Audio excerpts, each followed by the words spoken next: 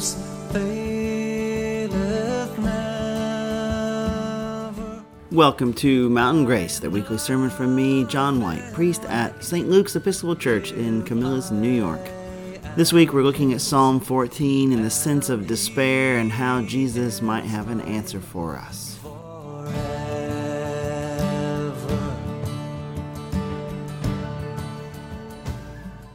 This is the 14th Psalm from the St. Helena Psalter. The foolish have said in their hearts, there is no God. All are corrupt and commit abominable acts. There is none who does any good. The Holy One looks down from heaven upon us all to see if there is any who is wise, if there is one who seeks after God. Every one has proved faithless. All alike have turned bad. There is none who does good, no, not one. Have they no knowledge, all those evildoers, who eat up my people like bread and do not call upon God? See how they tremble with fear because God is in the company of the righteous. Their aim is to confound the plans of the afflicted, but God is their refuge. Oh, that Israel's deliverance would come out of Zion. When God restores the fortunes of the people, Jacob will rejoice, and Israel be glad.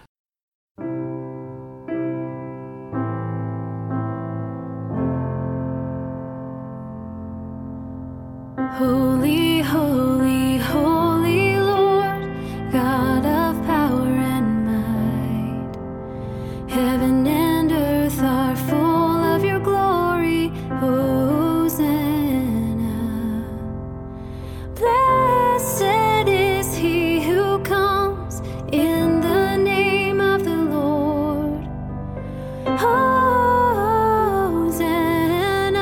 in the highest.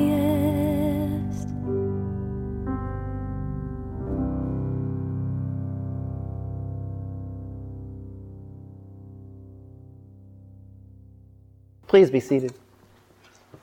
So I said this at 8 o'clock, so I'll share it with you. A fun fact from today's readings. Psalm 14 that we read today is almost exactly the same as Psalm 53. I don't know if you know that, but it was so good they put it in there twice. I know, right? Because the Orthodox, they have Psalm 151. Maybe we could get rid of 53 and add that one. We still have 150. I don't know. Anyway, I didn't put together the Bible. It's not my fault. So this past week, of course, included the 11th of September, 9/11. And as probably most of you, it's hard to forget what this is the anniversary of. When we think back to that day 18 years ago, which is almost astounding for me to contemplate that it's been 18 years. But that day, for most people, is an indelible part of our memory. In the same way that for some of you, the assassinations of Robert Kennedy or John Kennedy or Martin Luther King is, where you were when you heard that news. Or if some of you have been around a long time, if you remember when you heard the news of Pearl Harbor. I don't know if anybody here remembers that. But these events that come up in our lives, they're like imprinted on us because they are so impactful and they're so shocking. And I know many people have stories they can share from that day. But I will tell you that on 9/11, for the most part, for most of the day, I was blissfully unaware of what was happening. It was my day off. I didn't have to go to work, so I didn't have to turn on the car radio. I was sitting at home, and I don't like to have the radio or TV on at home. I like quiet. And so I was at home, and I made a lovely breakfast, and I cleaned the house, and got it all straightened up. And in those days, I lived in Portland, Oregon. So not only was it sort of later in the morning, but there's a 3-hour difference. So even by the time I got up, most of the events of 9/11 had already occurred, and I had no idea. And in those days, I worked as a volunteer at the museum, at the Oregon Museum of Science and Industry. I was a docent. I was a tour guide. They have a submarine, like a real submarine. I was a tour guide on the submarine. And I had a shift that morning at 10 o'clock. So after I made my breakfast and cleaned the house and walked the dog, and it was a beautiful day in Portland, just like it was in New York. And I started driving in to the museum. And on the radio, I usually listen to NPR. And so on the radio, there was these people talking about, making sure the city is secure and we don't think there's any problems, and sort of trying to figure out if this was an issue in Portland. And I have to be honest, at first I thought it was a radio drama of some sort, because I'm totally unaware of what's happening. Until I realized that it's the mayor and the chief of police, and they're having a press conference, and I'm befuddled because they're not explaining why they've interrupted the normal programming to have the police chief and the mayor on and talking about securing the city. I have no idea what's going on. And I get to the museum and I check in and I go to the break room where we would sort of gather. And of course, probably like many of you, everyone was sitting around the television, just in shock. And since they played it over and over again, I quickly became aware of what was happening. And I couldn't believe my own eyes. I mean, I'd been to those buildings. I'd gone there, not recently, but at the beginning of Barney Miller, they're like there. It's like an indelible mark. And it's hard to imagine that they're just gone. And at that time, we weren't really sure how many people might have gotten out, how many people might have been trapped in there, maybe tens of thousands of people. And we didn't know, it's hard to remember now, but we didn't know that it was just that day. We didn't know if there were later things coming. We didn't know if it was going to happen again tomorrow or later that day, or if this was the start of something much, much, much bigger. We were lost in unknowing. And as I sat there and I watched it, probably like many of you, I felt shock, of course. I felt disbelief. I felt fear. I felt helplessness. We were sort of all being sort of sucked into this vortex of feeling overwhelmed and unable to cope with what was happening. Right? Even though what was happening was thousands of miles from where I was, it still felt personal. I felt individually affected and threatened, even though I really wasn't, right? And those memories come up every year around that time. It was 9/11 on Wednesday this year, and we remembered it at our Wednesday service as well. And so I always kind of am thinking about that this time of year. And as I was reflecting on my initial reactions and how I felt on that day, I began to sort of recognize that some of those feelings are with me now. I have a sense of anxiety and a sense of helplessness at big things that are happening that seem far away and yet feel personally impactful. I mean, aside from the politics, which I don't find amenable at the moment, but aside from that, there are the issues of global warming, climate change that is having this huge effect on our world right now, and yet there are people who deny its reality, and there's a sense that how do we begin to even make a huge enough impact on that to make a difference? If I give up a plastic straw, is that really going to help? And I think there's that same sense of helplessness in the face of that. And there's the rise of nationalism across the world, repressive, tyrannical governments in countries that we used to think of as democracies, places of hope, and they're becoming places ruled by fear. And I see some dangerous signs of that here, and that makes me anxious and worried. And I have a 5-year-old, and I'm wondering what is the world that he will live in at 52 when he's my age? What am I leaving him? And I see the reemergence of things that I thought were put away forever, like white supremacy, open hatred of minorities amongst people with real power, and that scares me. And so I have this overwhelming sense that is so much like that feeling that I had on 9/11, that I don't know what to do. I don't know how to react, and it feels so overwhelming. And these words of the psalm, there's corruption, and there's like movie stars going to jail because they're bribing colleges to take their kids. And the other institutions that are supposed to stand up for what's good and what's right are racked with scandals. The church, no one trusts the church anymore. And why would you, after what's happened in the Roman Catholic Church and what we see in the Southern Baptist Church? And our church is not immune from those things either. I mean, not our congregation, I hope, but the wider Episcopal Church has issues. Government doesn't feel like it's there to make a positive difference in people's lives. Everyone feels like they're on the take. There's income inequality. No one can get a fair shake, and it just feels so much. And the words of the psalm capture all are corrupt and commit abominable acts. There is none who does any good. Everyone has proved faithless. All alike have turned bad. There is no one who does good. No, not one. And I feel that resonating. And I think when we are faced with that, it's so easy to turn to cynicism or apathy, to turn our backs on the whole thing and just take care of number one. But I'm also a person of faith.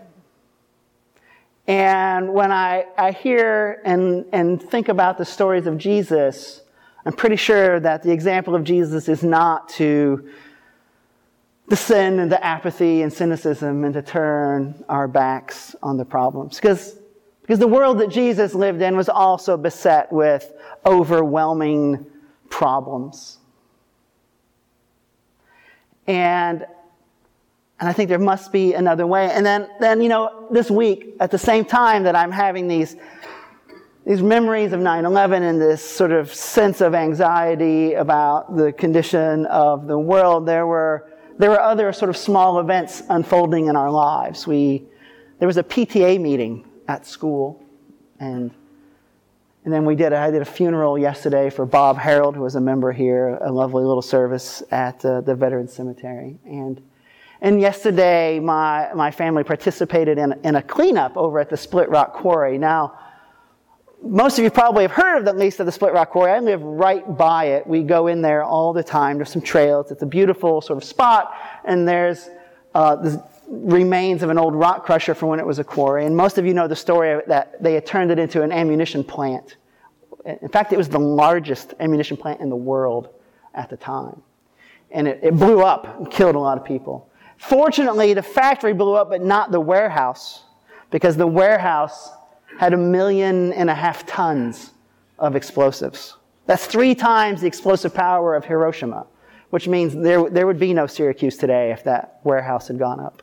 But anyway, it's sort of a huge area, hundreds of acres. It's empty, and it's easily accessible. And there's lots of young people go in there, and they do the kind of fun things that we used to do when we were young people, and there were no grown-ups to tell us what to do. And it's a mess. I mean, it's a mess. And so they had this massive cleanup where volunteers came in, and they gave away pizza and T-shirts, and there were kids and families, and they were picking up stuff, and there were prizes. My daughter won second prize in the how many shotgun shells can you pick up contest. She picked up like 150. First prize was a little girl who picked up 470. That's a lot of shotgun shells. But anyway, the place is a mess. And so there's this sense that we wanted to kind of clean it up and make it a little nicer. And when I think about that cleanup, and I think about the PTA meeting where, a group of parents, Onondaga Road is a great school. West Genesee is a great school district. I know some of you went to West Hill, sorry.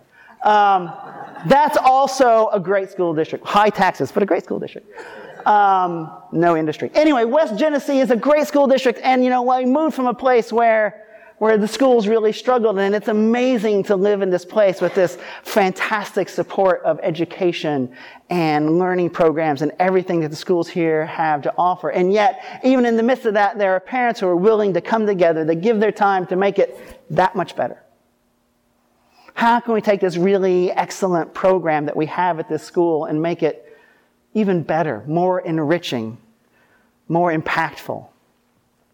Right? And we did this funeral where we said goodbye to a quiet and dignified man who didn't do anything heroic or famous, and yet the legacy of the love that he left behind was evident in his family who had gathered to say goodbye.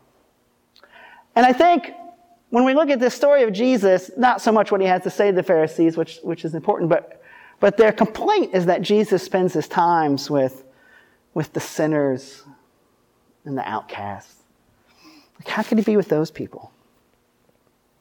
And I think when I reflect on these small victories, these small moments of the PTA meeting and the cleanup at the quarry and even the funeral, I think there's the answer to the existential problem that I was facing. And as usual, Jesus' example points the way. Because it's in these small individual acts at our immediate level with our neighbors and friends and the people who share this community with us that when we engage together with them to make our community just that much better, we are doing the work of Christian mission. That when we engage positively with our community, we are just doing our bit to make the world we live in a little more like the kingdom of God. And sometimes the small actions, when we combine with others, turn into something huge. And we have an example right here in our congregation with Dave and Liz Beebe, who 40 years ago saw the sort of sordid ditch that used to be the Erie Canal and it being filled with garbage. And they said, maybe we could clean that up and do something with it. And I'm sure they gathered friends, they talked about it, they got support, and they turned this dump and this forgotten piece of history into this amazing cultural asset and environmental asset in our community. They created the Erie Canal Park, and people, thousands of people go through there all the time. I've never been there, it's not busy, unless it's like 5 o'clock in the morning. But that just started with someone saying, I think that could be better. And I'm sure when they started, they didn't think they were going to have what they have now. They just wanted it not to be a dump. And I think that that's what Christian mission is all about. When we're called by Jesus to make a difference in our world, Jesus isn't asking us to solve all of the problems of the world that so easily turn us into cynics or make us apathetic. But he's saying, look at the people I have put you amongst. Turn to your neighbors, the people on your streets, the people you see in the stores, the people in your community that you work with. How do you make their lives that much better? How can you engage with your neighbors in the life of your community to make it a place that matches more closely the vision of life that Jesus offers us? Jesus offers us this amazing, compelling vision about how the world can be, about how people take care of each other, about how no one is pushed to the side, no one is oppressed, no one is needing to be imprisoned. All are loved and cared for, and no one goes without, and no one has so much that others have to suffer. That there is equity, there is love, there is a community in a sense that we are in it together and we really look out for one another. There's a great painting. It's a Dutch painting, and it's an altar painting, and it's a picture of heaven, and it's a picture of hell. And the two pictures are exactly the same. It's a group of people sitting around a table eating soup. The problem is that their spoons are all 4 feet long. And in hell, everybody's trying to feed themselves with a 4-foot-long spoon. And they can't, and so they're starving. And in heaven, Everybody feeds one another. Because it's easier to lift your spoon across the table to your neighbor and have them do the same than to try to eat with a 4-foot spoon yourself. It's that difference of seeing our neighbor and seeing how we can make a difference in their lives that Christian vocation really lies. That's the vision of the world that we can have. And the power of our Christian faith is that through the advocacy of the Holy Spirit, we can build that world. It's our choice to create. That we can live in the kingdom of God right now if we choose. So our faith is not necessarily an invitation to believe something as it is to do something. To see the needs in the community around us and to figure out how, with the gifts that we've been given, we can make a difference in people's lives. How we can make our world that much better.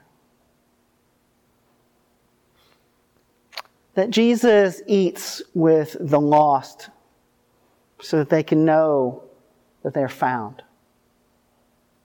We are invited also to find the lost, to show them love and compassion and mercy, to build the kingdom of God here and now with the people around us. And if we do that, and if our message spreads through the power of the example of our Christian life, then those big problems, they take care of themselves. And it doesn't require an institution. And it doesn't require, a lot of organizational effort. It just requires us gathering together and doing it.